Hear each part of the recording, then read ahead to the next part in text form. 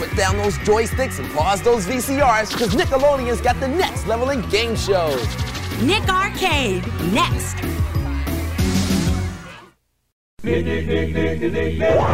Submitted for the approval of the Midnight Society. Oh, joy! Let's rock. It makes me wanna fart! Dear Journal, it's me, Doug. You have it! Baby's gotta do what a baby's gotta do. That was a hoot! On your mark. Get set. Oh, here it goes! Welcome to Splat Attack, where we're taking it back to the slime-filled past. I am your Gaktastic co-host, Brett. And I am your slime-tastic co-host, Alex. And Brett, I see a little digital figuration going on here. Yeah, it's a little pixelated on the screen, but I think, I'm pressing some buttons on my gamepad, and it looks like something's coming up on the game screen. Who can it be, Alex? Is that who I think it is? I don't know. Who's coming through here? It's none other than Phil Moore. And here he is now. Oh my God. Now I'm in the clear. Oh my gosh. Yeah, you just came out of the video zone via Zoom, and you're here to join us tonight for this 30th anniversary. The way I looked a second ago, I thought it was stuck in Tron. Oh boy. Yeah, good thing you avoided Master Computer and all those flying discs. Yeah. Well, welcome to What's a show, up, guys. How you doing? Happy New Year. Yeah. Happy New Year. New year, new us, as they say. New year, new rendered video. Exactly. All right. Well, we've had how many anniversary episodes have we had now? I think this is our fourth one. We started with Nicktoons 30th anniversary in August. Mm-hmm. That was our premiere episode. Okay. And then we went right along with a follow-up with the What Would You Do 30th anniversary. Oh, okay. And then we actually did like a mega celebration with Are You Afraid of the Dark 30th anniversary reunion on Halloween. So we're just banging them out for all the 90s Nick fans. It's kind of funny that all of these things, they all kind of came up around the same year. Yeah, they did. They really did. I guess with it being, so I guess they started a year before me, and then Arcade started the following year, or premiered the following year. Yeah. But Nick Arcade pretty much ran during 92, and then aired like the pilot during August of 91, if I remember correctly. Yeah. No, they never aired the pilot. The pilot, It doesn't even have me on it. Oh, okay. The pilot was actually done. And all shows have a pilot. It's something I want to tell people, because people like to come up to me like they got a scoop. Did you know that there was another host before you? I'm like, no. Did you know that all TV shows do a pilot to test the concept? Yep. And so that's what it did. They got one of the producers of the show, who was a charismatic guy, and they went on they used the set of Get the Picture. Mm-hmm. And they brought in a show that Mike O'Malley hosted before he went on the Guts. And they, had some questions, and they were, doing proof of concept testing to let the network know that this concept was viable and it could be interesting. Now throw us some money and let's start casting the thing. So, but the reason why all of those shows, I felt like all of those shows were all together, was we shot Nick Arcade in 1991. It didn't premiere until January 4th, 1992. So when Are You Afraid of the Dark was premiering and Nicktoons, I was there. So that's why I felt like, well, weren't we all doing? No, we were all there together. It's just that I waited till the New Year turn before they started airing Arcade. Right, you're the odd one out. But you guys were all together, and it was really those couple of years around the early 90s where everything was just firing on all cylinders for Nickelodeon. And that's what people remember most about, is that it was like the golden era where Nick is Kids was the slogan, and Geraldine Laybourne was the president at the time, who just had this clear vision miles away, where she saw that this was the perfect amalgamation of content for kids that they wanted. Nick. We think kids deserve a network just for them, a network that thinks about them. We think it's great for kids to understand that they're all in the same boat and we're on their side. I am the president of Nickelodeon. I'm darn proud of it. Some networks are there part-time for kids when it's convenient for them. We think we should be convenient for you. Nickelodeon is always there for kids every day, 365 days a year. Well, the thing that was really cool too, I mean, first of all, Jerry Laybourne, I cannot begin to talk about what an amazing vision that she had. And then the other thing that the network in general did was they found other people who shared the vision. Like, you know what I mean? It's kind of like I've got a vision to do something really crazy and cool for kids, but don't like just repeat what I'm doing. Come in with, follow the idea of something crazy, kooky, and original for kids. And what does that look like for you? Well, somebody goes, well, for me, that's Double Dare. For somebody else, that goes, that's Guts. For somebody else, they go, well, that's Ren and Stimpy. For somebody else, that's Rugrats. All of these things are different, but they fit that sort of umbrella theme. And that's why I think 90s Nickelodeon worked. Nothing looked like anything else. And if it looked like anything else, it was hard to get on the air. The time we just talked about, Are You Afraid of the Dark? It started out, Clarissa explains it all. Double Dare, Are You Afraid of the Dark? Nick Arcade, Guts, Roundhouse. And then the Nicktoons started with our, Rugrats and Our Real Monsters and Doug and all. None of those shows, even the cartoons, until the same company, like when Rugrats started, the company that Rugrats started doing Our Real Monsters, and you can see some similarity in animation, but still, everything was so different. No two shows were alike. And that's the beauty of it, because everything had a unique identity. So if you liked a certain style of Nicktoon or like a certain type of game show that had like that energy that resonated with you, you knew where to find it. It was all distinct and all together. And I think being able to celebrate all those differences through the different styles and productions made it like just the best thing to experience for all of us. And obviously that's the case now, because we're still talking about it 30 years later. So it's a testament to the staying power of the quality of the content and the people working behind the scenes to make it happen.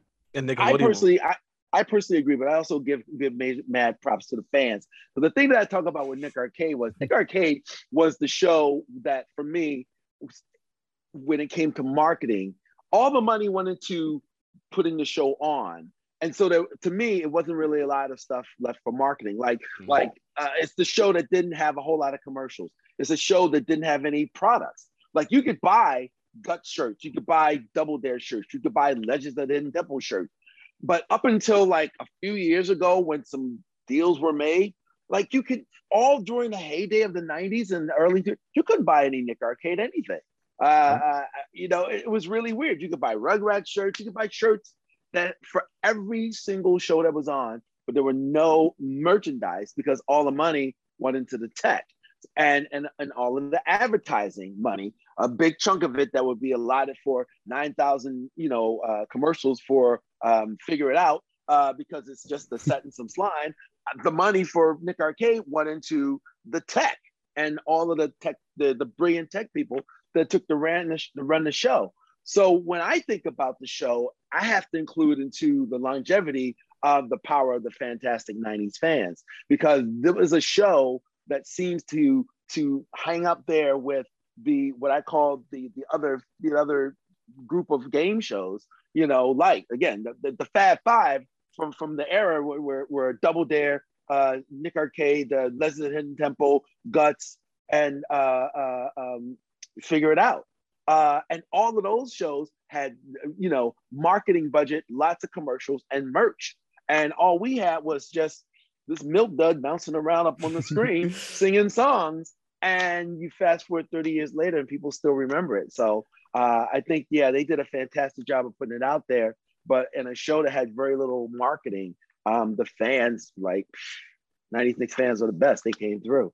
Yeah. All right, Nick Box, you hear that? We need some Nick Arcade merchandise in those Nick boxes. I mean, if you want to hire me, I'll make some Mikey shirts for people, or even put Nick Arcade or Phil Moore on a shirt. Why not? Well, there was somebody that sent me a link. Apparently, there is some company.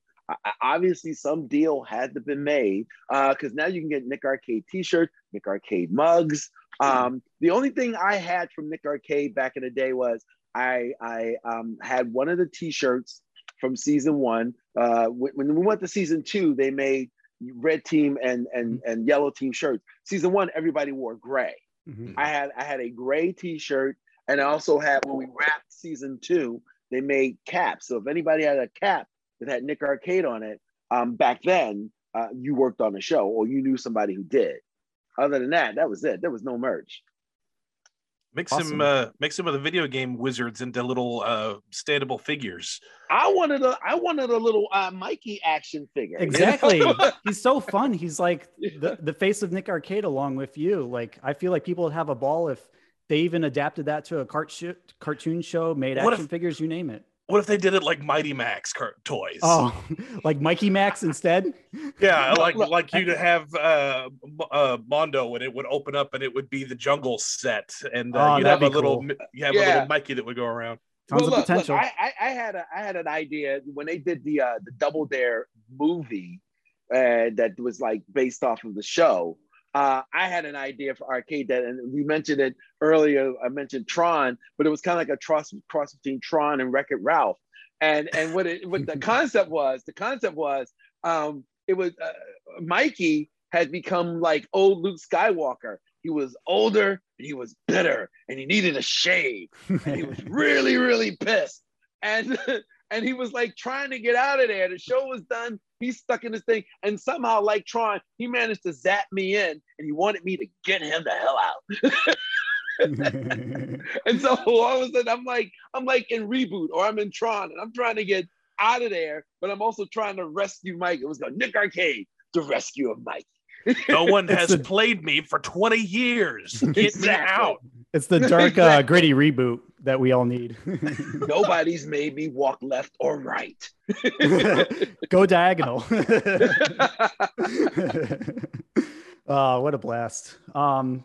So yeah, after we touched upon Nick Arcade, we have some questions for you, Phil, both Alex and I, as well as some of our listeners that we pulled from Instagram. So Alex, would you like to start off with some of yours? Yes. So how did you get involved with Nick Arcade, and what were some of the things you were doing before you were host of Nick Arcade? That's a good question. I was working before I got in the show business as a stand-up comic, but that's not what I aspired to be, which is a kind of an interesting thing I like to tell people, because you can start out on one path and it could be a good path, it could be a bad path, but don't trip if all of a sudden it takes you in a different direction. Because I came from Baltimore, Maryland, down to Florida to go to college. When I finished school, I got a job. I met a young lady, we got married. I was living the regular, make your parents proud life. And then one day I started doing stand-up comedy, walked away from my job. And then, also to supplement my income, we're like, let's go on an audition. I got myself an agent who started sending me out, and I did a couple of little local commercials, but ultimately between doing stand-up and trying to get my name out there and my face locally, I got a gig opening up for some folks in New York, and which led to me getting into TV by doing audience warm-ups. Down when they started building the studios in Florida.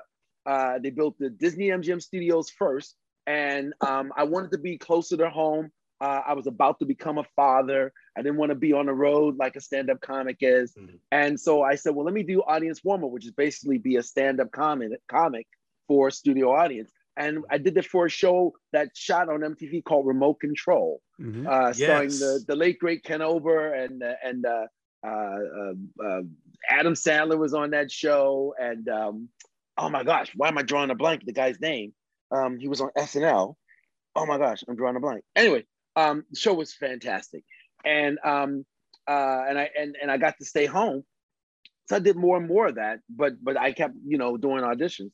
And eventually I got an audition for Nick Arcade. I was already sort of in the Viacom family because MTV and Nickelodeon are owned by Viacom. Yeah. So people kind of knew me. And so, I got I got called to come in and audition.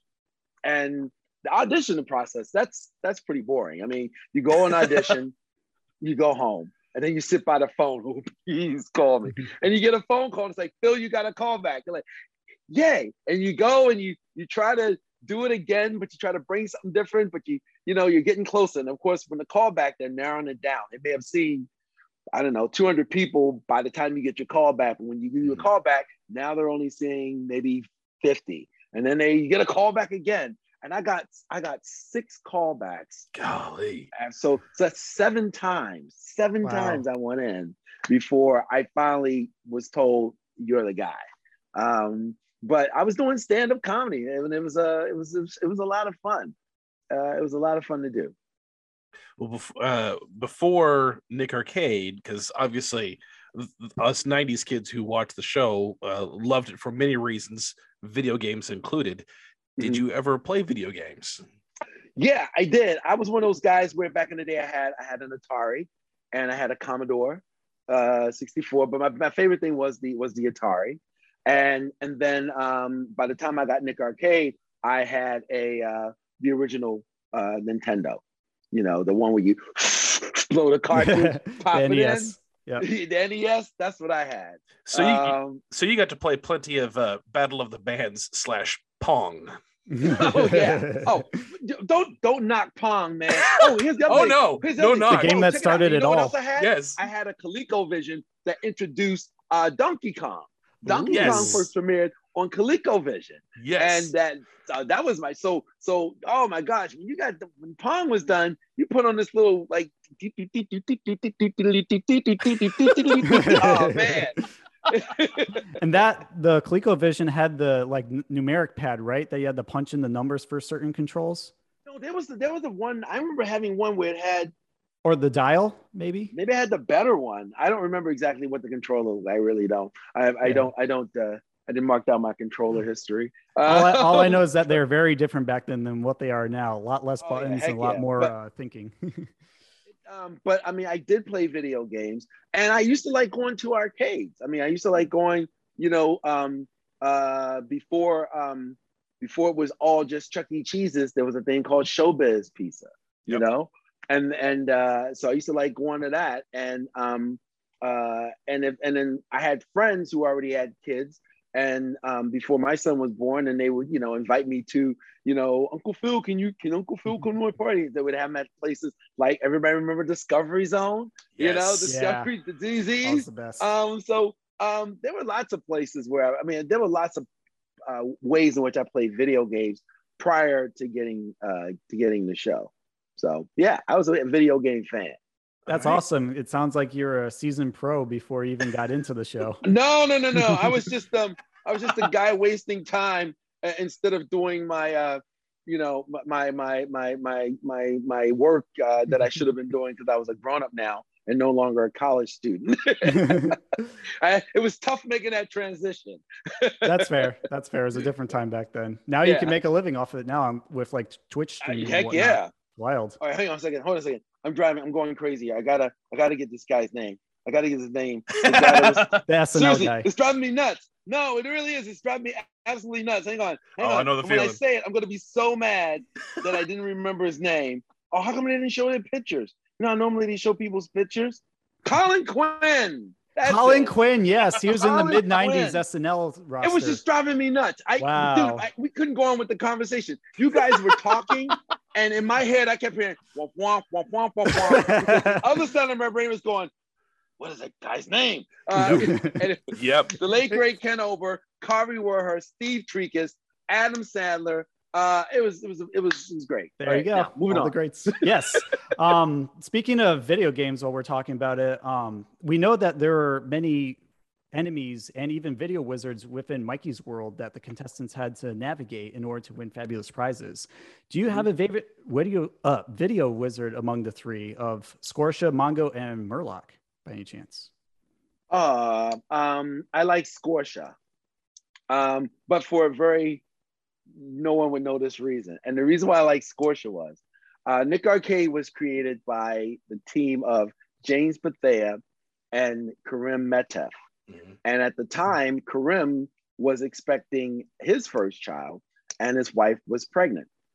And she did the voice of Scotia. Oh, no way. And there was a day when I saw this very, very, very large pregnant woman, cute as a button, and they're going, wah, wah, wah. And that's what I think of when I think of pregnant women. So when you go back and you look at Scotia standing up here like this, all finished. No, it's really a woman going, ah, ah, ah. with a pair of headphones on in front of a microphone. That's what I see. And because of that imagery, Scotia has always been my favorite. That's why. I love it. And great answer. I thought you were going to ask because she has flames popping out of her head because she's hot-headed, but that works too. Even better. Who wants to be rolling with a person just because they're hot-headed? No. Scorcia's pregnant. Exactly. No, it explains everything. There you go. What about Mikey's World Enemies on the game board? Did you have any favorites among those that attacked him? The squid, the kissy face aliens, just smooch because aliens. The smooch aliens, just because it was weird, Who expects getting kissed in the middle of space when you're trying to navigate to like a NASA spaceship? I'm trying to go through the galaxies. Who knows? I'm going to be violated. Who knew? Yeah. All I know is I'm glad they were friendly and not like the evil black xenomorphs and aliens. Oh boy. Or as like on Earth, the anal probe aliens. You know what I mean? Yeah, avoid that. That's not the kind of happy aliens we want to run into. No. Ouch. When an alien comes up and goes, "Let me love on you," I hope they want to kiss me. Yes. I 100% agree. Stop there. Just kiss. First base. We're done. Yeah, exactly. So the smooch aliens, because they were funny looking. It was just, they come up, game over the bully. He's just a regular bully. Yeah. I like the pirate. He was kind of Blackboard cool. The pirate. Yeah, Blackboard the pirate, because Blackboard. And the other reason I like Blackboard is whenever he was on, I would go overboard with imitating him. Even when I did the little "Are you mateys? Are you mateys? Hanging in the Pirates Cove with the ladies?" Oh, I love that. It was like when I made up the songs, it just I would do it in pirate voice because I take a look at the script the day before and go, "Oh, Pirates Cove, arr." Exactly, going the stereotype, but you're actually building a character for him. So for all we know, he likes to hang out at the local pub on the dock when he's not on Nick Arcade, hanging with the ladies, drinking some grog. Exactly. Exactly. My favorite was always the witch doctor, because I loved watching your translations after the witch doctor would come up. Oh, that's code for "you lost control." Mikey's going down.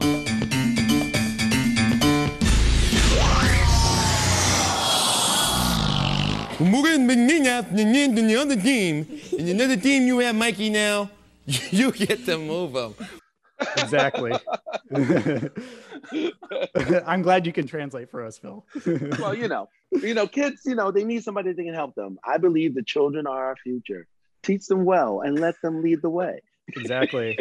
Yeah, and familiar. My particular favorite was the genie from the Forgotten Desert, because he would turn Mikey into a chicken with a little lightning bolt sound. Alakazam! And like, better watch out for Colonel Sanders. Great picks. Oh man, I'm glad you guys know these guys. They were all a lot of fun. Believe me, we're among the hardcore fans. And I got to tell you, and I had zero to do with any of that.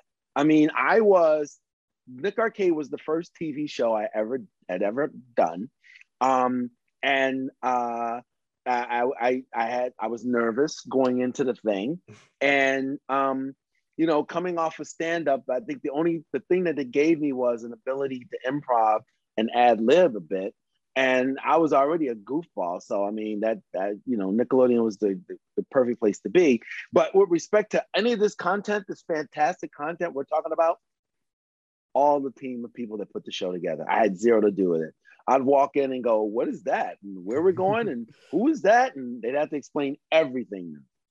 Well, to reiterate a point that Brett and I make later in the episode, Nick Arcade itself is a great show, especially for us 90s kids, for a number of reasons.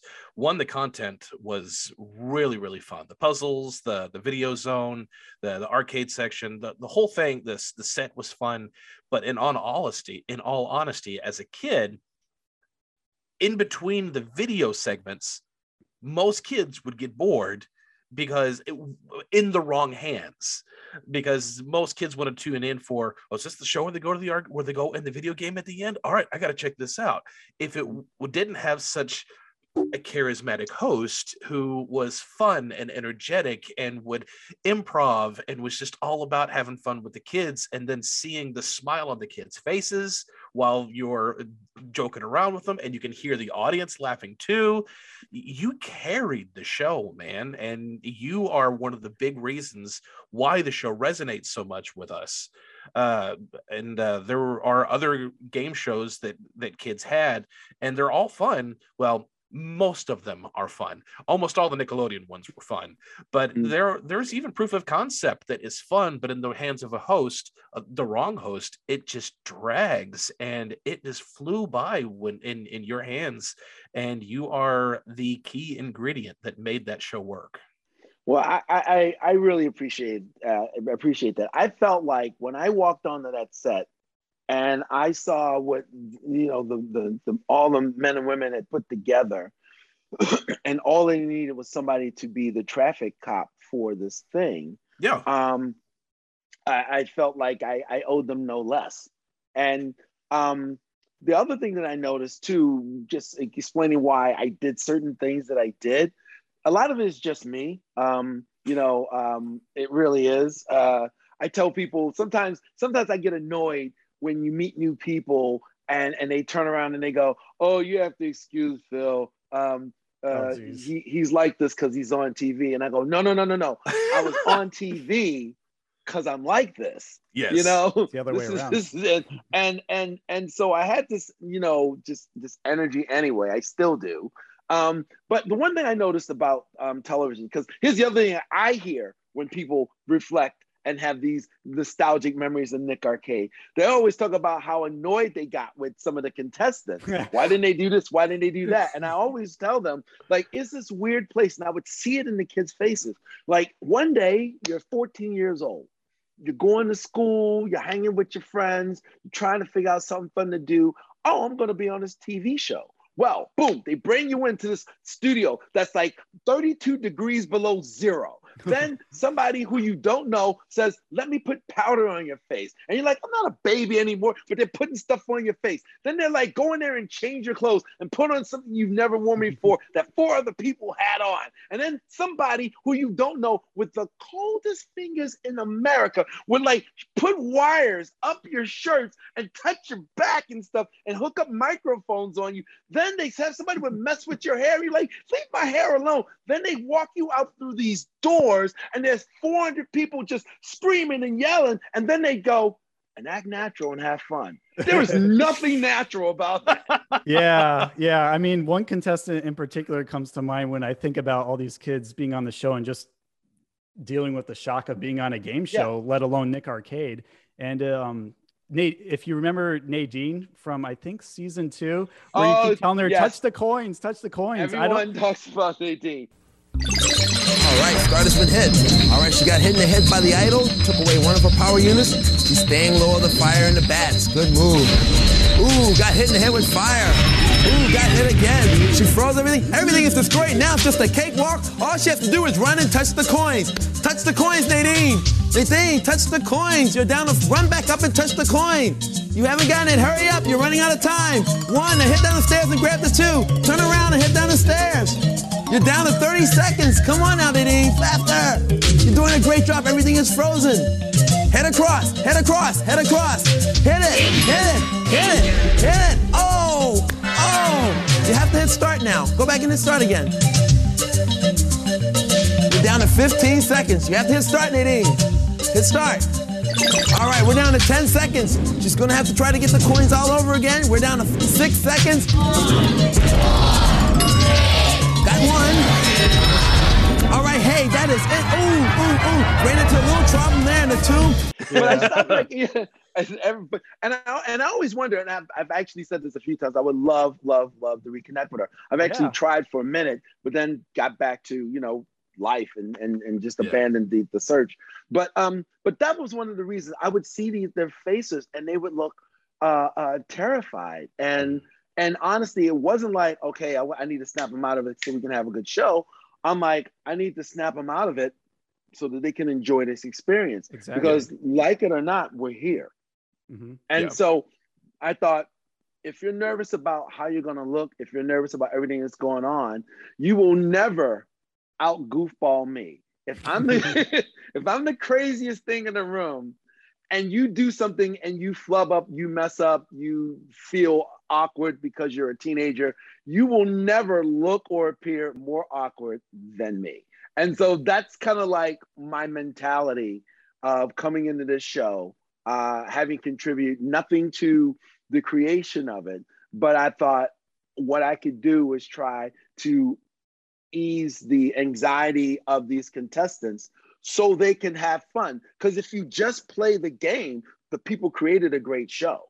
And the show will be fun if you could just get over your nerves and your anxiety and just kind of let go and not feel worried about whether you look odd or unusual. The most odd and unusual person in the room is going to be Crazy Man with the whacked out sweaters. That's exactly. There's nothing you can do to come close to out weirding what I was doing.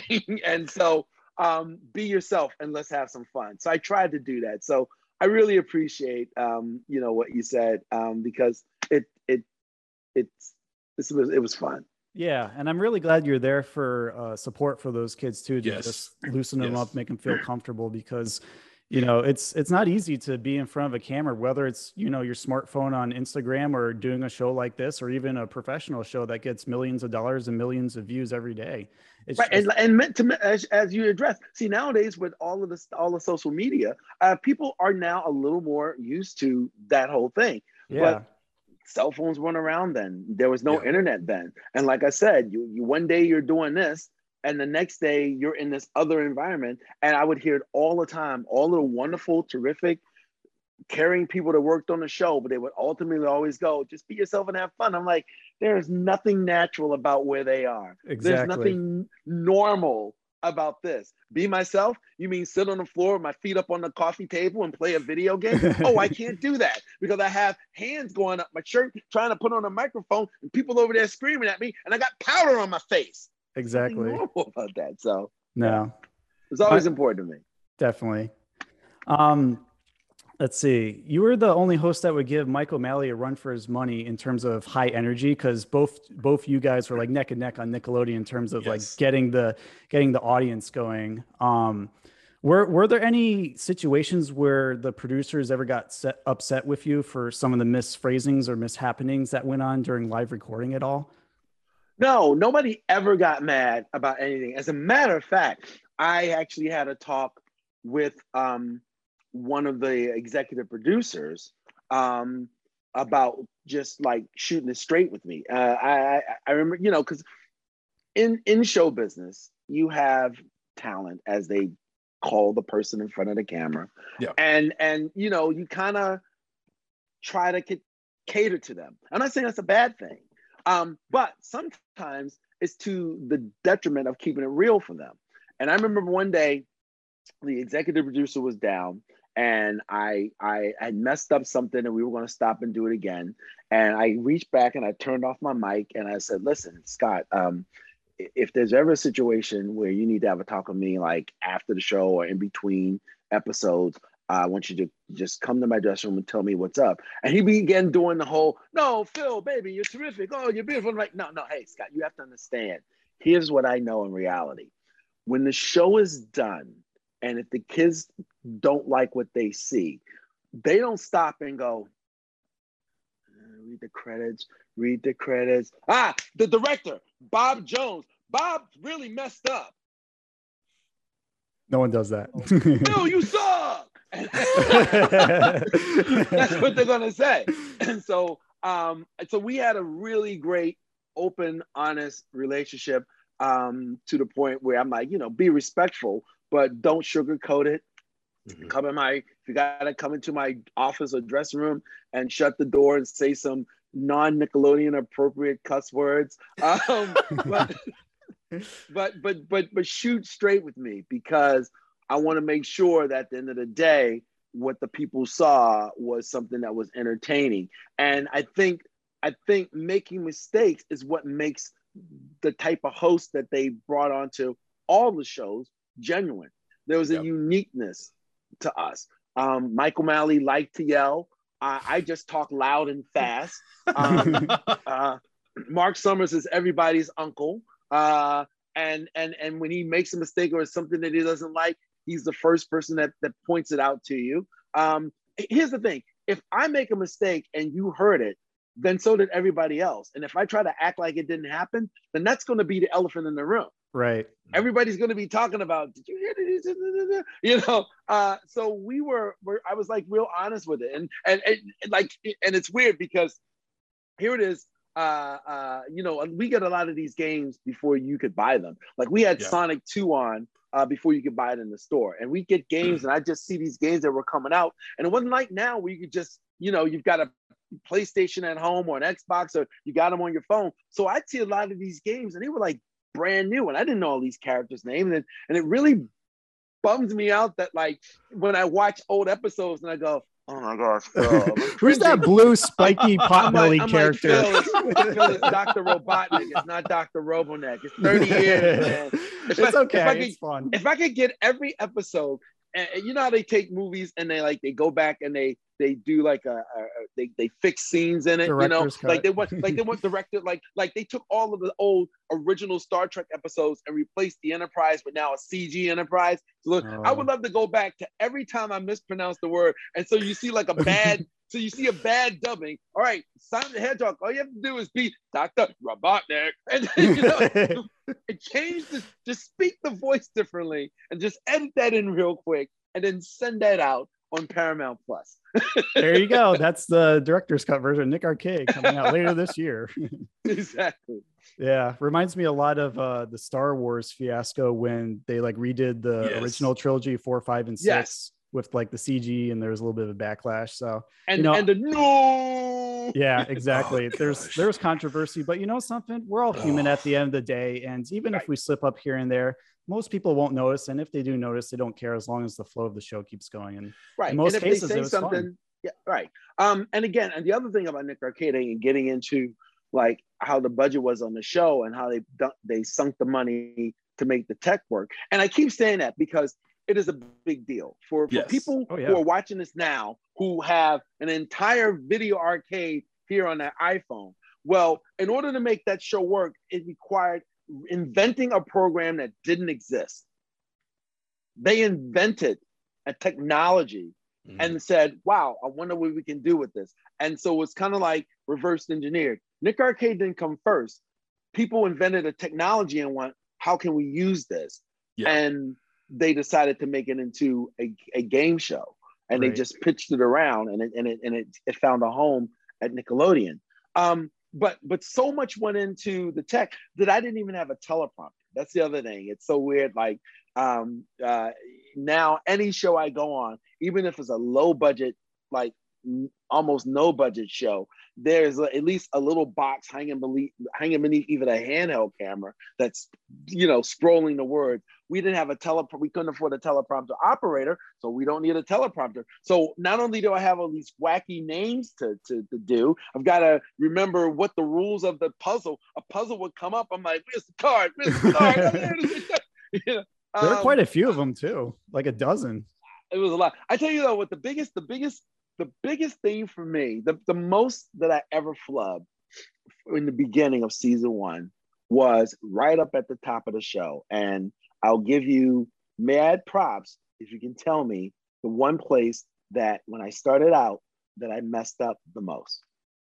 These are ones where you wouldn't have seen it because we would have to stop. See, for me, a mistake was when we had to stop and do it over again. Did you forget, if they left it in, they were cool with it, you know? But if it had to slow down the taping of the show, anytime you have to stop, even if it's just stop and do it again in real time is 5 minutes. That means you've got a studio audience of children that, you know, you're trying to make sure you can get the show. It's a half-hour show. It's supposed to take 22 and a half minutes to shoot, and you don't want it to go over 40 minutes because then they get antsy, you know? So, but the one time they had to stop the most in the beginning. You ready? Let me tell you? Because I can do it now. You ready? Go for it. You're going to take Mikey out video adventure, and you're going to move all around the screen in every direction except diagonal. Now, as you do this, you're going to run into our 4 Ps: points, puzzles, pop quizzes, and prizes. Now, be careful, though, there's an enemy up there, and if you run into them, control goes over to the other team. Now, all questions in round 1 are worth 25 points, and the team with the highest score at the end of the 2 rounds will go into the video zone to battle today's game wizard. But before we get started, hey, Andrea, where's Mikey headed today? Dude, it took me forever to learn that. Really? Wow, that is impressive. Oh my goodness. It's ingrained. It took me forever. And you know something, the more I watched the episodes, I started memorizing it too. Like we got the points, the pop quizzes, the prizes. Well, I flubbed that. When I got it, because once I got it and I wasn't messing up, I started having fun. Points, pop quizzes, and right. Now I'm having fun with it. But in the beginning, it was like, what's next? What's next? And all presses around. Oh my God. Sometimes I would go questions in round 1. Sometimes I would do I would always do round 1. Team with the highest score at the end of the 2 rounds will go in to face today's game wizard. Sometimes I would say the game wizard's name. You know, some to go into game wizard and battle Mongo. You know, because now I'm real comfortable. I remembered from reading the script who it was going to be. You know, but man, oh man, it took forever. Maybe like the first 4 episodes. And we did 3 episodes a day. So that's 12 episodes before I finally got it right. I was wondering how you fit 84 episodes within a single year. Yeah, we do 3 shows a day, 4 days a week. Wow, very impressive. Lot of, and also here's a little fun factoid. You could always tell the Thursday shows. Do you know why? Why? My voice is more hoarse. Oh, well, this is technically a Thursday show. You sound pretty clear. I mean, so we record on Thursdays. If you're watching an episode of Nick Arcade and I feel a little groggy right now, it sounds a little bit like this. Oh, that's a Thursday. Had one too many smoke breaks behind the camera, huh? Mike Wazowski, where's the paperwork? Sound like that. Exactly. Yeah, Roz. Sound like that. Then that was a Thursday episode. Well, moving right along with what you like have a hard time remembering to do right on the show, what do you enjoy most about doing on the show? And what do you also find the most challenging aside from the memorization that you mentioned? The most enjoyable thing that I end up doing on the show, it's going to sound, well, maybe it won't sound weird, was when the day that I started singing songs to the music. like making up your own lyrics to the jingles. I was whose line is it anyway before whose line is it? I love that. Hurry, here we go. We're gonna do a video challenge now. All right, video challenge. You get to add more points to your score. She's writing her thing. Okay, now don't show us. Funk has a really big old head. All right. Yes, singing, making up lyrics to every little music. Even when they were like making a wager, boom, she's writing, and now the time is up. You know, like, I love those parts. I would just start making up words to any music that was being piped into the studio on the show at the time. That was always fun for me because I would make it up on the spot. There was one, my favorite one. Here's how in the for real ad lib it was. One of my favorite ones is one where they were good. It's video challenge and the girls were coming over to play a game. And I picked up the little Magna Doodle board and there's a little magnet thing you write with. And I dropped it. And I went, Mary, the red team's coming to play with me. And I dropped it. I dropped a little writing thingy. It's great. It was like the moment became part of the song. That was when I got comfortable with doing a show. That became one of my favorite things to do. One of the most challenging things for me was not being able to really help out the contestants when they were in the video zone, like to help them do better. Because the biggest, here's the biggest reason why people had such a hard time in the video zone. Mm-hmm. The video zone was sort of like the weather reporter on the news. They're standing in front of a room that's entirely blue. Anything they physically touch is in the shape of what it's supposed to be, but it's entirely blue. So when they're walking upstairs or climbing up a ladder, it's blue staircase, blue ladders. Now they don't see the animation over it. That's added in post. But in order to see what direction to go, there were several monitors all over surrounding them. So like the weather person, the reason why they know to put their hand right here for that high tropical high, and then boom, winds will be coming in from is because they're looking at a monitor, seeing where to place their hands. But the monitor that the weather person is looking at is a true reflection of them. Mm-hmm. But the one technical bug that they could not figure out is how to make the images on the monitors in the same orientation. It was always mirrored. It was always reversed. Yeah, that makes things tricky. So if a kid sees himself and they see something coming, what appears to them to their right, it was really coming to their left. And that's why you would always see them go the wrong way. Mm-hmm. Because to them, they're looking at this image and this thing is approaching them to the right. But in actuality, it's coming to their left. And try as they may, in 1992 technology, they can never figure how to get the image flipped. You know, it's kind of like you ever see people on Instagram and you know it's doing something because their shirt is backwards. Yeah, that's how it looked to them. It was backwards. And that's the main reason why so many kids had such a hard time in the video zone, which is why I can never, like, people go, didn't they annoy you? And I'm like, no, they didn't annoy me. It was, if they could see it straight, they would have an easier time, but they were doing the best they could. And it was just one of those things. 1992 technology, they just couldn't get it. The show may have been delayed another 2 years for them to figure that out. So they just went with it. And also for those of you who are watching this on YouTube, because if you're listening, awesome. I appreciate you. Go over to our YouTube so you can see this next part, because over on YouTube, there is a video where they've uploaded some of the behind the scenes footage and we'll put some of that here.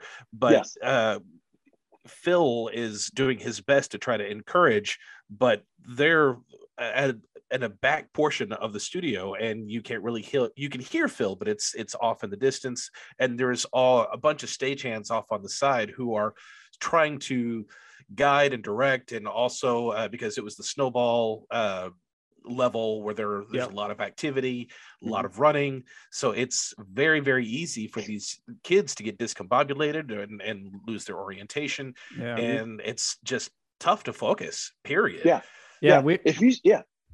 We were talking about that earlier when we were going in depth about the blue screen effects. If they had some sort of markers on the blue screen, like this is where you hit the start button, or this is where you may see the object that you have to click 3 of to move on to the next level, maybe you give them a sense of direction in that unfamiliar abstract space so that they can play better. And you know, even if they had like an intercom or some sort of PA system where they could hear you more loudly and clearly, that could give them the focus and more of the adrenaline or determination to get through some of the challenges. Well, I think that the fix that they decided to come up, the low-tech fix for a high-tech problem that they came up with, was having multiple stagehands off camera. You know, I'm commentating primarily for you, the audience. Excuse me. And I was talking extra loud because I can be heard. But so what was happening in a lot of cases, if I would go to the right, a stagehand would go that way. You know, and to kind of let them know. But they were already briefed that the image would be reversed, so they knew that. So they knew it wasn't like the stagehand was. They knew that the stagehand wasn't trying to tell them wrong, because they had already been briefed and they'd seen what it would look like, and they already knew that the image is going to be backwards. So if something's left, it's really your right. But we'll have people there to help you. So when you see somebody going to the left, and I'm there and looking at the monitor going, hey, Susie, go to the right, and the stagehand sees them going to the left, they would try to guide them to go to the right.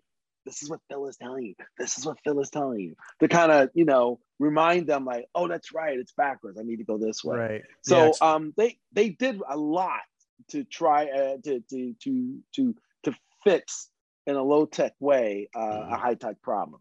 I'm glad they were very supportive of that, because it to us as a viewer, we don't always see that side of the production, and we may not have the same connection or empathy with them because we just assume everything works. They know where they're going. They could see somehow the video game because we don't take the time to understand how it works. But when we hear the behind the scenes like this, and even with Legends of the Hidden Temple, which is very similar with how the different temple rooms work, we can have more empathy and compassion for them, that they're really trying their best because they just are thrown into an unfamiliar space and totally disoriented and have to do all these things within a set time limit.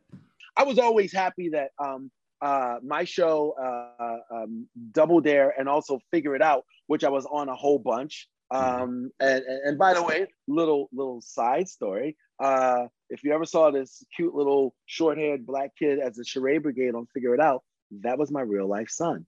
Wow. Really? So cool. David Moore. Yeah. You heard it here first, folks. Oh, David's been on a lot of stuff. He was, there was an episode, he's been on all that. There was an episode where Milkman shrinks Super Dude and makes him a little kid. Oh, that's nice. My son. Wow. There's an episode of Kenan and Kel called the Big Goodbye or the Long Goodbye. It was a two-parter where Kenan was moving away, and while they're reminiscing, they're playing with a toy, and then it kind of does a diddly-doo, diddly-doo, and they were reminiscing about when they were kids. And again, little Kenan was my kid. He was around.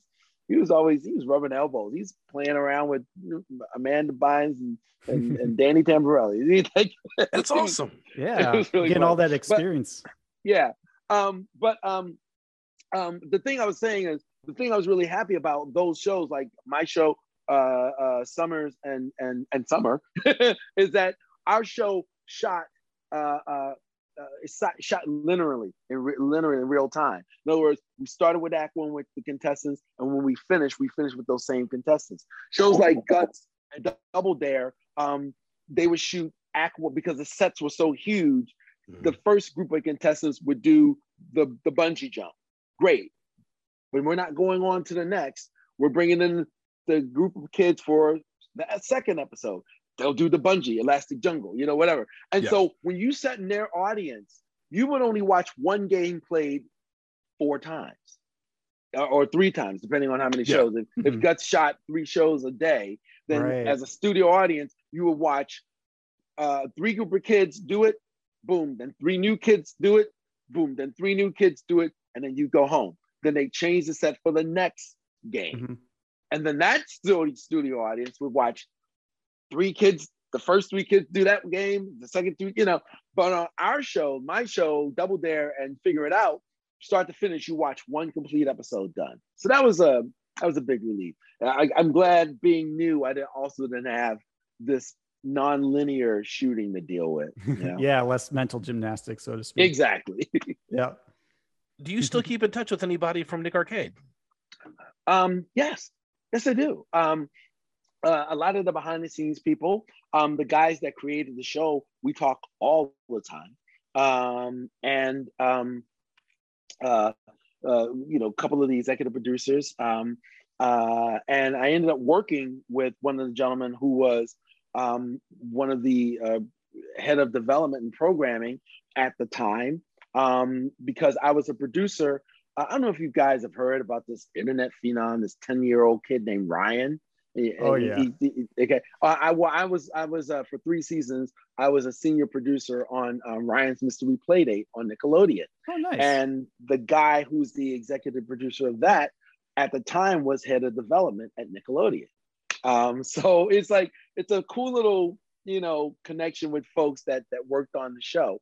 A lot of the people I just stay in contact with via social media, because a lot of them still actually live in Orlando. But James, who co-created the show, he moved to LA. So I see him a lot. And his partner, Karim, we talk a lot because there have been a couple of projects we tried to do together again and stuff. But yeah, I stay in contact with a handful of folk from the good old Nick days.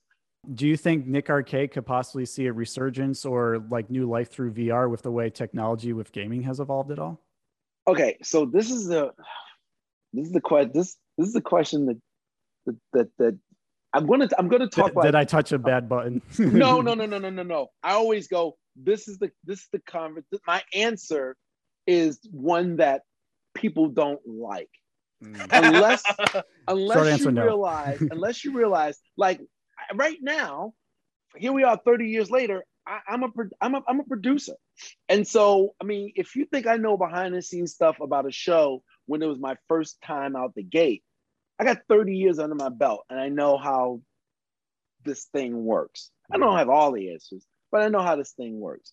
And here is the thing. I do agree that with the technology being what it is, you know, this past Christmas, my family gave me the Oculus Rift Quest 2, you know, it's like, ooh. And you think that with all of this stuff and the state of like VR and the metaverse and all of this stuff, that it would be easy to do.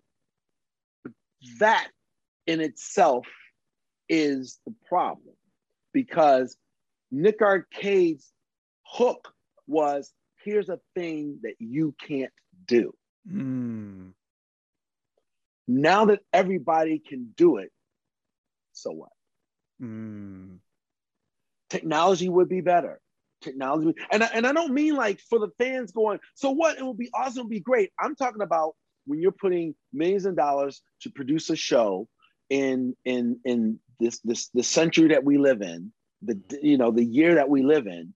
It takes with entertainment. I'm giving a course on production here. with entertainment choices and options being what it is, movie industry is scared of losing their dollars because now there's multiple ways to do stuff. Television is like, hanging on, but please stay with us, because there's so many ways that people can be entertained, and they can be entertained in ways that are so much more gratifying and so much more graphic. And by graphic, I don't mean dangerous.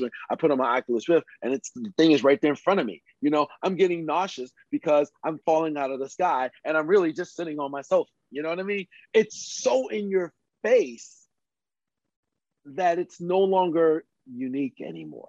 So it's more of a novelty now and less cutting edge technology. Exactly. And along with everything you said, you know, I appreciate the high praise you gave to me, and I'm always giving high praise to the people that made the show. But still, when you really come down to it in its core form, these awesome people created this incredible new thing that no one was able to do in their own home, and all they asked me to do was steer the ship.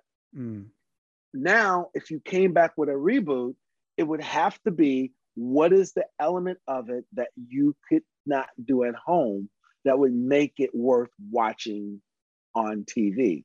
Otherwise, the people who aren't fans of Nick Arcade will stop and go, I can do this better at home. And the people who are fans aren't in number enough to sustain the type of viewership to keep a show like that going because of how much it'll cost. Right. It's got to have something that we got to have, that new wow thing, not just the visual, digital, whatever that I can do right now as soon as I get off of this Zoom. So it's got to be, what is that thing? Back then, that was the thing, you know? Yeah. You know, it's kind of like, you know what it's like? James Bond is going through that. Remember, James Bond was like, wow, he's talking on a thing that's in his hand and it's really tiny. He's taking a camera with a little teeny thing. Now, you think that impresses anybody when you have an iPhone? Yep. You know, James Bond and his gadgets is very unimpressive now.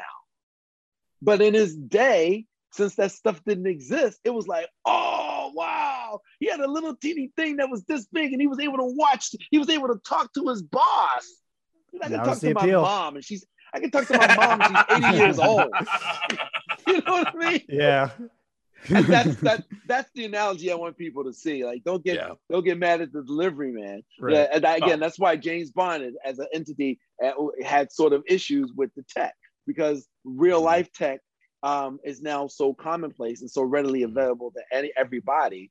Then all those little things that James Bond did is like, it would be kind of dumb for him to talking to his wife. You would sit there and go, man, that seems really odd, trying to talk to his wife. Doesn't he have an iPhone? If anything, it would be nostalgic now for anyone who remembers that technology for the first time. So, right. Now it's going to take like a special Rubik's Cube kind of problem to solve that just goes beyond whatever's capable now, which might be harder than expected, because there's just a wide variety of technologies available now that weren't available back then. It was very narrow back then. Yeah, I think a reboot of Nick Arcade would look phenomenal. Oh yeah, like, but just working in this business, I think it would need it would need some hook. Right. That what is that element that makes it a thing? And that's how all the Knicks shows were. You can play basketball at home, but you can't strap a rubber band to your back and bounce 20 feet in the air. You could only do that on this show, and that's what made it unique. The show was guts, Exactly. Double Dare. You can toss a pie at home, terrific. But you know what? You can't dig your hand up a giant nose and slide down into a big old giant pie. You can only do that there. So yeah, you can play a messy game with a little whipped cream at home, but you can only do that stuff here. Nick Arcade was the same thing. You could play video games at home, but you could only do what we did there. And that's what a reboot would need. Yep. It would need that sort of thing again. And I don't know what that is. Hopefully someone finds out and explores it some more. Personally, as a fan of Nick Arcade and retro gaming in general, more than modern gaming, I would just love to see more built on the formula that already works. So maybe like more intense Mikey's game board levels, or maybe a different selection of video games, or maybe they had some sort of 3D projection involved, like in the Nintendo 3DS. So there's different ways to go with the development of it, not necessarily cutting edge, but like maybe take what already worked from different areas of the past when it comes to like 2D games or 16-bit games that people still love today, and just maybe take that a step further. Like, for example, that comes off the top of my head, I don't know if you're familiar with the game Octopath Traveler, but it came out in 2018, and everyone who played it who's a fan of 16-bit games and JRPGs were like over the moon over its graphical style and game system, because it's like very fast paced, and it felt like a little like theater puppet set where these little pixelated sprites are just moving in 3D space, and it feels like a fully realized world without having that like Minecraft blocky voxel kind of look. It had like a very balanced look between 3D and 2D that just really helped it stand out in terms of its identity. So just to piggyback off of what you're saying with that like hook, if you can find something to take that already existed that worked well and just kind of represent it or remix it in a new way, I think there's still potential for some appeal there. Yeah, it could be. In my own little personal little private fantasy world, I said, they ever got the holodeck working, then I would come back and I would do Nick Arcade. Hear that, listeners? Someone with a software engineering degree, create the holodeck. Well, going with the how each show is unique, if you had the opportunity to host any of the other Nick shows outside of your own, which one would you want to host? Interesting. Legends of the Hidden Temple. Good answer. But you want to know why? Why? Because back when I was in Nickelodeon, that was my son's favorite show. Oh. He's one of our generation. I remember a reporter getting really red in the face because they were talking, they came out to the studio, and it was one of those days where I was doing an episode of Figure It Out. So in a weird sort of way, I was on his show that day, and they said, "Oh, we could do like this whole thing. We could talk to the panelists." So they started talking to me, and I told them about. So they did it together, and anyway. And by the way, we all know what your favorite show is, right? Is it Figure It Out? He goes, "No." And he went, "We know what it is." He went, "Legends of the Hidden Temple." And we're like, and I looked at them like, it's always been his favorite Nick show. Can't compete with that. Like, oh no, we stepped in it with this one. So my thing is, if I could go back and do another show, then I would love to host a show that ultimately would end up being my kid's favorite show. You think you could rock Kirk Fogg's denim and khaki pants? You know what? You've never seen my legs, my friend, okay? I have not. We'll have to do an artist rendering of that.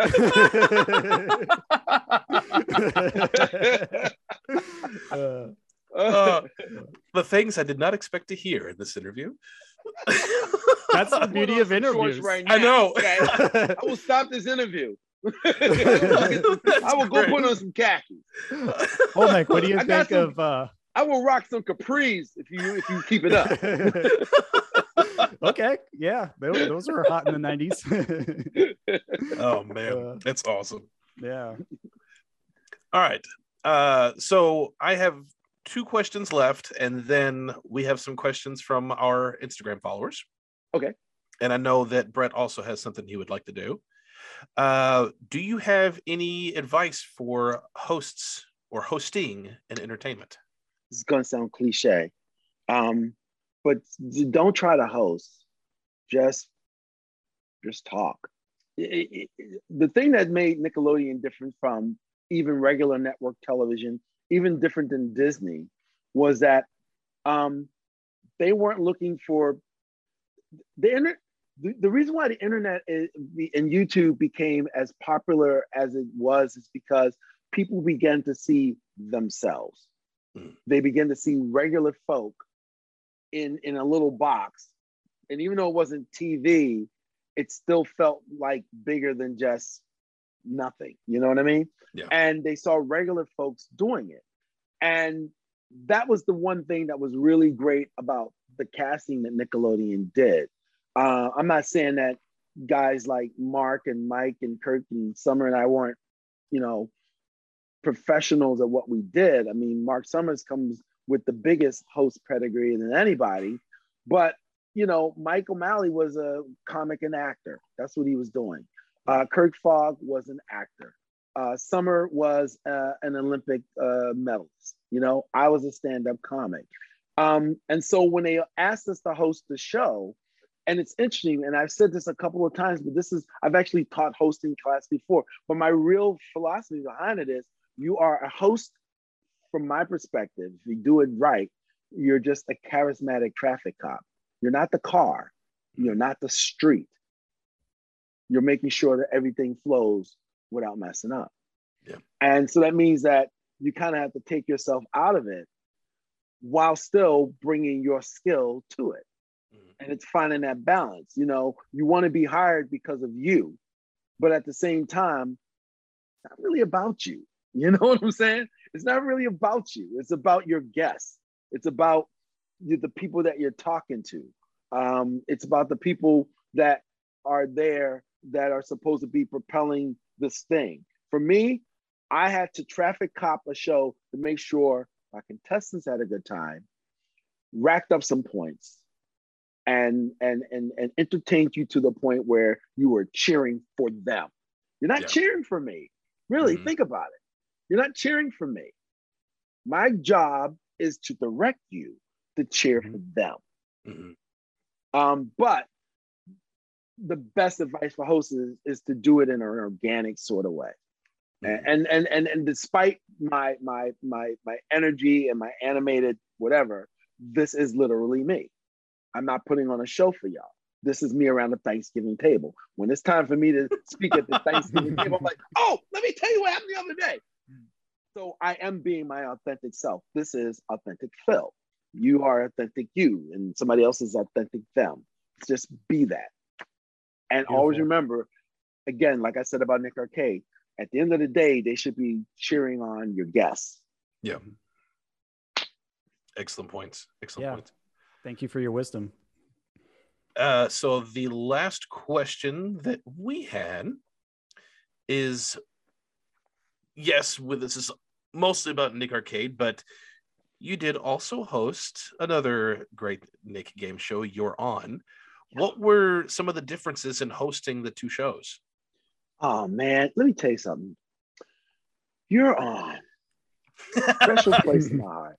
No, for real, because it's a show that came where Nick Studios, some of us knew, some of us didn't, but the writing was on the wall and it was the studios were going to close down. I always say that Nick Arcade is a show that I'm most known for, most famous for, but You're On is a show I most love doing, not because it's a better show, but I knew what I was doing. Remember, I talked about I started with Nick Arcade. It was the first thing I'd ever done. I was nervous. I took 12 episodes for even to get the lines down. By the time we got to You're On, I'd done Nick Arcade. I had made guest appearances on other shows. I had acted in a film. I had been guest panelists and Figure It Out. I'd done a national tour subbing for Mark Summers on the Double Dare Live tour. And then Mike O'Malley and I together did a 42 city tour called the Nick Live Tour. I've done plenty of press.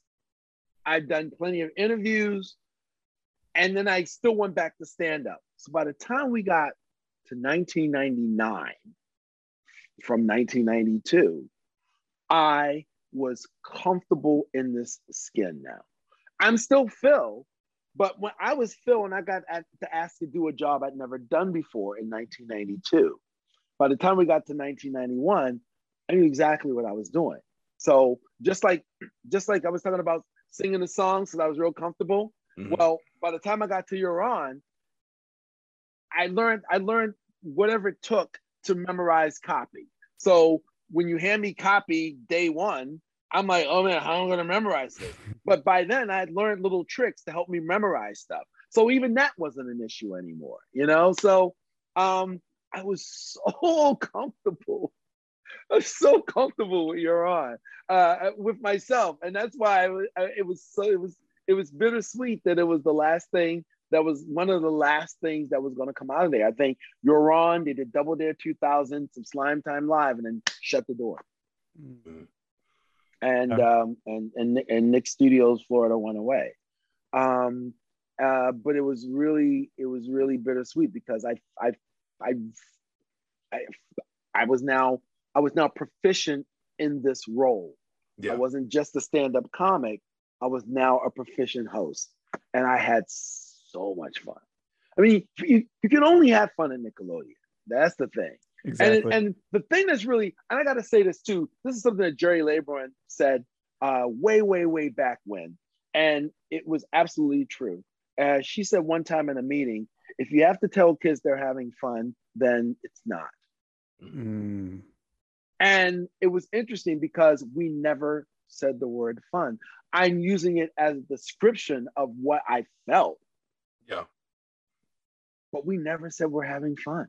Mm-hmm. We just what's that old saying? Stop talking about it, stop being about it. We just beat about it, you know? Exactly. And that was how everything at Nickelodeon was like that. Nobody told you were having fun. You walked away going, I had fun. Nobody had to tell you. Beautiful. And that's really why we love that era of Nickelodeon more than anything, is because we were ourselves, and all the magic was in that, being free to express ourselves in any way. And I felt the Nickelodeon Splat logo was a perfect reflection of that during the time, because it didn't just have to be like orange GAC or whatever it represented initially. It could be any form, and it often did take any form possible, whereas like through the bumpers or part of logos for shows. Yep. Like it's just that amorphous substance that gave that extra edge to everything. Mm-hmm. And you know, a lot of people it's like the Venom symbiote, but exactly, the Nickelodeon symbiote that attached to us. You know, we're like the orange version of Carnage and Venom hanging out. Well, that was the motive. There was a jacket that I used to have, and I'm sure you may have seen it, that had the Nickelodeon logo, but it wasn't just the blimp. Out of the logo came the blimp. Out of the logo came the source. Out of the logo, that was a reflection of the very thing you're saying. Yeah, exactly. It's everything and one thing. It's Nick as Kids. One thing. Yep. I think that was going back to what I said. Go, man, let's bring it all together. What I said when Jerry Laborn first talked about the network and she started bringing in teams of creative people. I want to show Nick is going to be for kids where they're going to have fun. Now, that's my vision. And everybody who came in brought their own original creative thing that fit under this one big umbrella. That was the logo. It was one thing, but everything. Yep. Exactly. But everything reflected the one thing. Did we just go deep on us right here? Was that a little bit of philosophy? Yes, I think it was. No, that's Jerry Laborn. That ain't me. I can't take credit for that. That's but we can't call it Jerry's philosophy. It just doesn't flow as well. Geraldine genius. Exactly. Yeah. For our new You're On segment, special to this episode, we have some listener questions that we pulled from Instagram. So we'll read some of those off and we'll see if we can answer them for them. Okay. So starting off, we have Marley Mook. She says, What's up, Marley Mook? She says from Instagram, have you ever done the Video Zone challenges yourself? Yes. There was one day when I first, at the very beginning, season 1, and it was really to get me acclimated with what the kids are going to do. Look, you can't tell somebody about something with the greatest degree of proficiency unless you kind of done it yourself. So yeah, there was a moment, after I got the job, after we done dress rehearsals, after things were cast, moments before, maybe a week or two before we were actually going to start shooting, in which I ran the video zones. And that's why I also knew the trouble that the kids were going to have, because I kind of tripped up too. Something's coming, like, oh, I ran right into it. So I was like, I got to go this way. So I did run everything in the video zone. And little bonus bit of information that wasn't asked for, I also ran the Double Dare obstacle course, and I also climbed the aggro crag. Oh man, Phil Moore conquering it all, the game show pantheon of Nickelodeon. Phil has lived a full life. Oh yeah. Now we just got to stuff him in the temple with his son and he'll be all set. Watch out, temple guards. Phil's coming for you. Oh, you should try out for the reboot and see if you can get your son on there too. On the CW, yeah. Exactly. Wait, listen, I'll let you get back to yourself. But Nick Arcade only had 2 seasons. But if we had a 3rd season, I had actually pitched to the network an idea. And if we had a 3rd season, we would have done it. And I said, why don't we have an episode? And I called it the Tournament of Hosts, where I would host the show and you would have Kurt Fogg and Summer Sanders on the team and Mike O'Malley and Mark Summers on a team. And I would host the show. And you have all 5 Nick hosts on one show. Oh, man. That's like a dream come true. Yes. Yes. But we didn't get picked up for a 3rd season. Bye-bye. Same with Salute You Shorts. They only got 2 seasons. There's so much potential at the end of that, but they couldn't move to California. So bye-bye show. Right. But I wanted to do an episode that had all 5 of the Nick Game Show hosts on. Do we still have time to make it happen? Can we crowdfund that? I don't know if we could do a Nick Arcade version, but it would be fun to do a figure it out version where it's all 5 of them, but they all swap out hosting duties. Yeah. But no. Here's what would be great. If we had it was 4. No, yeah, it would be the 4 of us and let Summer host. How many panelists was it always? It was always 4 panelists. It was 4, right? Yeah. 4. Okay, yeah. So you have Kurt, Mark, Mike, and I, and Summer hosts. There you go. Yeah. Now we just need a guest for for the panelists to try to figure it out. Exactly. I mean, maybe we can have a figure it out episode in the future and somehow coordinate that. Maybe it's not a big budget, but anything's possible. Yeah. It's not a big budget thing. There's no props. There's no technology. There's no gymnasium we have to build. There's no extreme arena. All we need is some chairs and some tubes of slime. Yep. And I'll draw Billy the Answer Head to put on screen. There, we're done. There you go. have a contest for some of our listeners. Would you like to be the guest? And then have the 4 big hosts be hosted by Summer Sanders, and man, that'd be epic. The phones will be ringing. All right, listeners, if you want that to happen, make sure you tag away and get some attention going. All right, so next we have Jeff, also goes by Gus the dog. What's up, Gus the dog? And Jeff asks, how did you get all the kids into the video games? Which we essentially answered by the blue screen. It was blue screen. It was behind the actual main set, an area directly behind it. Lots of monitors, lots of blue furnishings, and a ton of very helpful production assistants. Which also, because you had said earlier that the pilot, they had the Get the Picture set. And I think they also had the Get the Picture outfits. And one of the teams was blue. You couldn't have a blue team go out into a blue screen, which is why they had the red and the yellow. Red and yellow, right? We couldn't have a blue team. We could have all the colors in the world except blue or green. That's why the set of Nick Arcade is it's grays and blues. I mean, it's grays and yellows and reds and not much green there. a little bit of orange. Yeah. Good point. Okay, so Jordy, who also goes by Utopia Nostalgia, he actually was our guest for episode 6, favorite Halloween commercials. Very cool. What's up, Jordy? Hey, Jordy. Yeah, he says, curious about if there are any standout fail moments on set, especially with the green screen. Everyone's all about the green screen. Well, okay, and well, you have already mentioned it. When I go out to Comic-Cons and gaming expos, everybody asks me about Nadine. I just, we've already talked about a lot of the problems that the kids were facing, which is why I sort of back off on, ragging on them, because I understand what they were going through. Yeah. But all things considered, she did end up being the one who had, I think, the most problems with maneuvering in it. It just wasn't. Just didn't click. Thing. Yeah, it just didn't click. Yeah. So that was about it. Nothing else really, happened bad in the world of failing. In a weird sort of way, there is a fail that ends up having sort of a happy outcome. And it is the story of how the songs that I sang began. We had a moment where something technical went wrong on set. I had no idea what. Nobody was telling me. It was only like, 5th or 6th episode. And so the audience warm-up guy came out and just, they were trying to stall and stretch to keep the audience entertained. Then I went over and joined the audience warm-up. We were both having a good time, having fun with the crowd to try to keep them up and entertained. We had no idea how long this technical thing was going to take.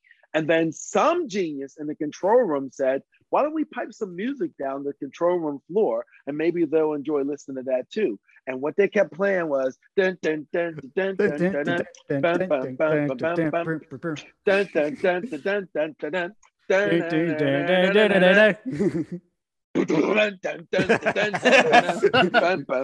dun. And literally I stopped and I like, okay, look, if I hear the song one more time. So here's what happened. When we finally got the word all clear, everything's fixed. Thank you, everybody, for your patience. We're going to get back to the show. We're going to run through this and get you out of here quickly. We love you. Thank you for being a great audience. We started shooting again, and this was my little, giving the middle finger to the control room. The very next time that the music played, I'm like, here's that music playing again. And they loved it so much that next thing you know, the stage manager's walking over to me, and he's going, listen, the control room saying that little song thing that you did, I'm like, yeah. I know you were just kind of giving them the business, but they kind of liked it. Could you maybe do it again? And that's how that started. So an actual fail helped inspire, became a staple of the show. Go figure. Awesome. Love it. Ben, we'll probably take the next two. Ben Bink. He goes by Ben Thompson as well. Also, Big Ben, ding. What's up? He had also asked, would we ever see a Nick reboot, which we have already addressed as well. About it, yeah. And the last question we have, Brett, you want to take that one? Sure. The Lemonade Stand via Instagram says, could you please overthrow the current regime at Nickelodeon and bring it back to its former glory? That's a pretty heavy-handed question. I mean, the weird thing though, I get that question asked all the time. Really? And I gotta tell you that in a weird sort of way, not in a weird sort of way, in a way it is actually happening. I've been a producer on Ryan's Mystery Playdate, and the executive producer of that used to be over at Development. So now he went away and did some other things, and now he's back at Nick. I'm sure if everybody heard a little show called All That and Kenan and Kel. And one of the creators of that, Brian Robbins, is now the new president of Nickelodeon, which is why we have the reboot of All That. And it's executive produced by Kel Mitchell and Kenan Thompson. So there is sort of a changing of the guard. Yeah, changing and bringing it back to people who have the the sensibility of like how it was. We all know that times have changed, so we've got to deal with things in this current times that we live in. Nobody wants to sit up here and make current Nickelodeon retro all retro. Yeah. But again, no matter what age you live in, the 20s, the 90s, the 2000s, or whatever. I'm sorry, 20s. Yeah, I was thinking 1920s. I know. Yeah, I was too. Like, no, not the 20s. The 90s, the early 2000s, or now the whatever. Technology may change. Social morals may change, but the need to have organic fun from legit, genuine people always going to be there. And so that's what I mean by the sensitivity of Nickelodeon. Yeah, here it. I'm an old man now producing a show at Nickelodeon in 2019. So I'm not going to try to do 1999 stuff there. I'm going to try to do stuff for, at the time, 2019 and 2020 was when I was, the times I worked on. But I have the sensibility of what Nickelodeon is / was. Right. So you still have that spirit and magic that's going into the new stuff. And the executive producer of the show has the sensibility of a Nickelodeon was. And the showrunner of the show is Jeff Sufton, who was Pick Boy, and the replacement knows to figure it out. He's the showrunner of Ryan. So again, you've got all of these people coming like back. I said, we're all kind of filtering back in, taking now not just the behind. We're not just the face of Nickelodeon. We are part of the group that is shaping Nickelodeon. We're creating the content that's on the Nickelodeon. And every time I turn around, there's a new person that's like, hey, so-and-so. Remember so-and-so? Yeah, they did whatever back on whatever when they're doing this new show on Nickelodeon. I'm like, wow. So yeah, I'm slowly getting to see it. I've worked with a few. Jeff, Albie Heck, myself, like I said, the reboot of all that, Brian Robbins is like, it is slowly but surely sort of happening. I'm glad the tides are heading in that direction, because we definitely all feel it, that it's like time for a new era, and it's like getting back to the heart of the matter. And I know when we started this podcast back in August, we named it Splat Attack and gave it the design because that's what we were all about growing up. That was the heart of Nickelodeon that made it special for us. So that's how we felt we need to brand the podcast, so that we retain some of the memories associated with like the freedom and the spontaneity and the energy of, the ever-changing Splat. So it's nice to see it come full circle through new generations. And I've actually also had I can say that I'm really happy at watching like the next team of people come together to do this, because there are some of us that are actually from the golden era Nickelodeon, like I said, now back doing stuff. But now a lot of the producers, I've had the pleasure to work with people who are in development and other people who are producers who work alongside me that are like 34 years old that are from the same camp as you two. Exactly. They have that same, they grew up watching, like I'm working with a guy, we're colleagues, but he's fanboying because, oh my gosh, I'm working with Phil Boy. And I'm like, dude, come on. We're having a brainstorming session for games for this show. I know, but could you do a song for me? I mean, admittedly, I was kind of like that behind the scenes, but I composed myself, and I'm just very thankful that you're here now. I'm glad I didn't scare you away. But what I'm saying is, if we have people like you two and the people that listen to the show who happen to be in the entertainment business, and now they're getting jobs at Nickelodeon. So the people that are coming in from your generation grew up with that. And so now it's in them, that sensibility that Nickelodeon was doing something in the now. Exactly. Sowing the seeds for the future. And now we get to see the fruits of the offspring.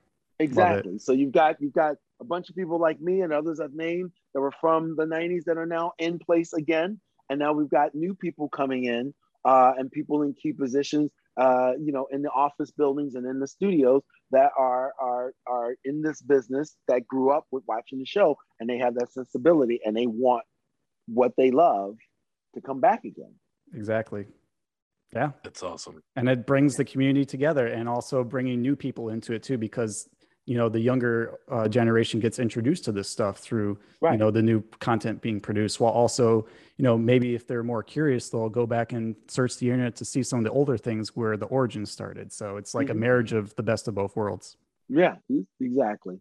So Wonderful. It's good to see. It's good to see. So it is. So again, it is sort of happening. Good question, Lemonade Stand. I take back what I said about it being heavy-handed. I'm glad we got as deep as we did with it. But yeah, moving right along, I would like to try something to recreate the spirit of Nick Arcade. And what we're going to do is I have Sonic the Hedgehog 2 queued up on my computer. So what we're going to do is I'm going to like play through the first level, and you're gonna ad lib a video challenge for me, like amount of rings I need to get, time I need to finish, and you're gonna give commentary while I play through it on my laptop. Okay. We'll see if it works. All right. I haven't done. Well, I have done game commentating. I was at a gaming expo, I think in 2017, and they asked me to do something similar. All right, here we go. It's Sonic the Hedgehog, right? That's how you say it. That is Sonic. Here I go. We're waiting. For those of you who aren't watching, we're still waiting. It's like when they would tell Mikey, go up, and then Mikey's still sitting there, and you would say, he's going up in our minds. Speaking of that, talking about fans, I actually did a couple episodes of Robot Chicken where they did Nick Arcade, and I voiced me. Seth Green brought me in, and we did this. I got to see the little doll of me. As a matter of fact, on my Facebook page, the profile picture is actually the actual doll of me on their little toy set, because I'm like, that is so cool. It's a little doll me. and they gave Mikey hell. They blew him up. They did so many weird things. I was always wondering what your reaction was when they were pitching you the idea. Oh my gosh, man! I laughed so hard. Mikey, go up. There's a bomb up there.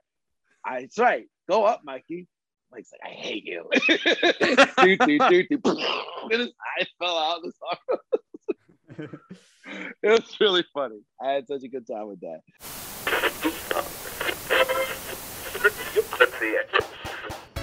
All right, this is Brett's take of the video challenge of Sonic the Hedgehog 1.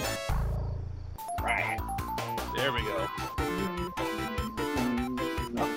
All right, boom. Now Brett is off and running. Sorry, it didn't. Wow. Okay. Okay, now Brett has anxiety.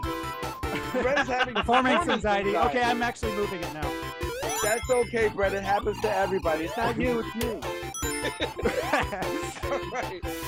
Fantastic. And he jumped over the fish. Way to go. Now there's a crab. There's another crab. Got it. Boom, a couple of rings. Got to go across that bridge. Missed a couple of the bees. Oh, and he missed the jumper to go up. But and there ouch. He lost on his screen. And he got alien anal probes. He's starting over again. And he got hit in the power break. Got him back. Right now, let's take a look at your rings. Join up to 7 rings. Not bad for 10 seconds. 10 rings, 10 seconds. That's not too bad. All right, he's got a couple of rings. And boom, there he goes. Now he got it and jumped on the little thing. Boom, and he's got a checkpoint. No going back there. Yo, he didn't go to spin dash. That's okay. We're waiting for a good. There we go. We got a good spin going on right there. Woo! Look at that. He's up the top there. I like that cluster of rings. Take his way down and be careful. Very good. All right. He said to wake up. Boom, and he made it all the way through. Way to go. 50 rings, 38 seconds. A score of 5-10. Way to go, Brett. Oh, that was magical. I felt like I was in 1992 again. I'm so glad we got that to work. Whoop. Now, let's see how many points Alex wagered. Alex? I wagered 0 points. What? Listen, let's adjust the score more. Head back over. Dun, dun, dun, dun, dun, dun, dun. Brett should get better at Sonic the Hedgehog. Alex had no faith in you. Yeah, thanks. And we're going to do a video game episode in season 2. What's wrong with you? Oh man. Well, thank you so much, Phil, for being here tonight. It has been my favorite. I gotta play for you my favorite Sonic and Hedgehog song right now. Okay. Also, there's this guy. He's on YouTube, and he does like remixes of songs. I got my headphones in, so I hope you can hear it. It's Trey Lopez. But listen to it. Listen. Can you hear it? Yes. Wait for it.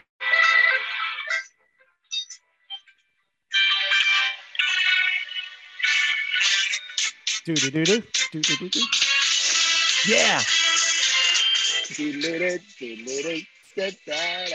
Spring Yard Zone. Oh my God. That is the funkiest Spring Yard Zone I had ever heard. I love it so much. Oh my God. Second word, Lopes. Man. Listeners, check that out. It is the funkiest. It is the funkiest version of right? the song I ever heard. And They've got they have a 2-minute version, then they got it in a 15-minute loop, y'all. Oh, that's killer. I gotta check that out after this episode, man, because it's so funny you bring it up, because Spring Yard Zone music is like one of the most iconic ones for me, because when I was like playing through the games as a kid, I noticed, hey, wait a minute, that melody sounds familiar. And it turns out that Bobby Brown's song, Every Little Step, follows the same melody. Like dun dun dun dun dun dun dun dun dun. Every little step I take. Sonic will be there. Every little step I take. Tails won't be there. Yeah. That's really cool. Yeah, because Sonic had R&B roots when the composer wrote music for it. Like that's what they referenced. New Jack Swing. Super Adventure Island. Yeah. Super Adventure Island. The people that composed that music were heavily into James Brown. If you listen to some of the songs from Super Adventure Island, there's one in particular where you actually hear James Brown scream, and then it's like do do do do do do do do do do do what? Hitman. Take it down like that. Okay. I love that. Yeah. Oh, beautiful. I'm at a loss for words. This is amazing. Everything that we're doing. It's been fun, guys. It's been a whole lot of fun. Yes.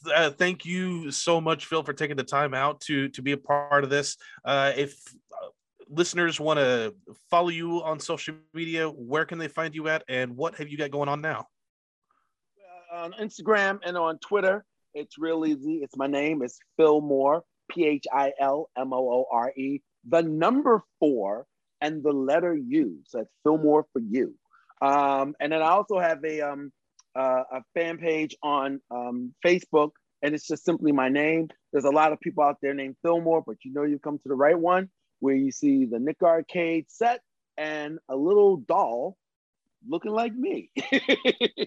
And right now, like I told you, I'm working now. I grew up and I'm working now as a producer all through Los Angeles. And right now I am currently working on season 3 of Kevin Hart's celebrity game show called Celebrity Game Face.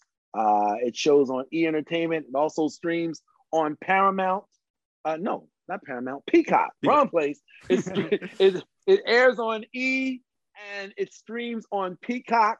We're about to start season 3. Go check it out. And then in a couple of months on NBC, there's a game show that's an English import called The Wheel. It will be coming out in a couple of months on NBC. So you can watch Celebrity Game Face right now. And in a few months, you can watch The Wheel on NBC. So check it out. Exciting time for game shows, that's for sure. Heck yeah. Yeah. Glad to be back. Phil, thank you again so much for being with us. Yes. We're just going to close with a quick question for our listeners, Slimesters and Gackoids. If you could create your own region of Mikey's World, what would it be called and what would it look like? And also what enemy would reside there? And I came up with the idea of something called Freeze Pop Peak because I noticed on Mikey's World, there are like little snowy mountains on there, but we never got to see anything like that. Like the closest thing to that was the level 2 of the video zone where you throw snowballs at the elves. So I wondered, what would it be like to like go up a mountain range or even inside an ice cavern and then run into like a Yeti enemy that pelts snowballs at Mikey, turning him into like a snowman with a stovetop hat. That's cool. Mine would be, kind of joked about it, but mine would be Mikey Circuit Board. I always thought What does it look like when we're not working and Mikey's not appearing on the screen? What does it look like in his home? And I thought, well, maybe there was, there's electricity going through something, and you have to throw something to make the connection and that sort of thing. That would have been a fun game on Nick Arcade, because whenever they played the video games, Mikey was never there. And I thought, why don't we do one where Mikey's actually there?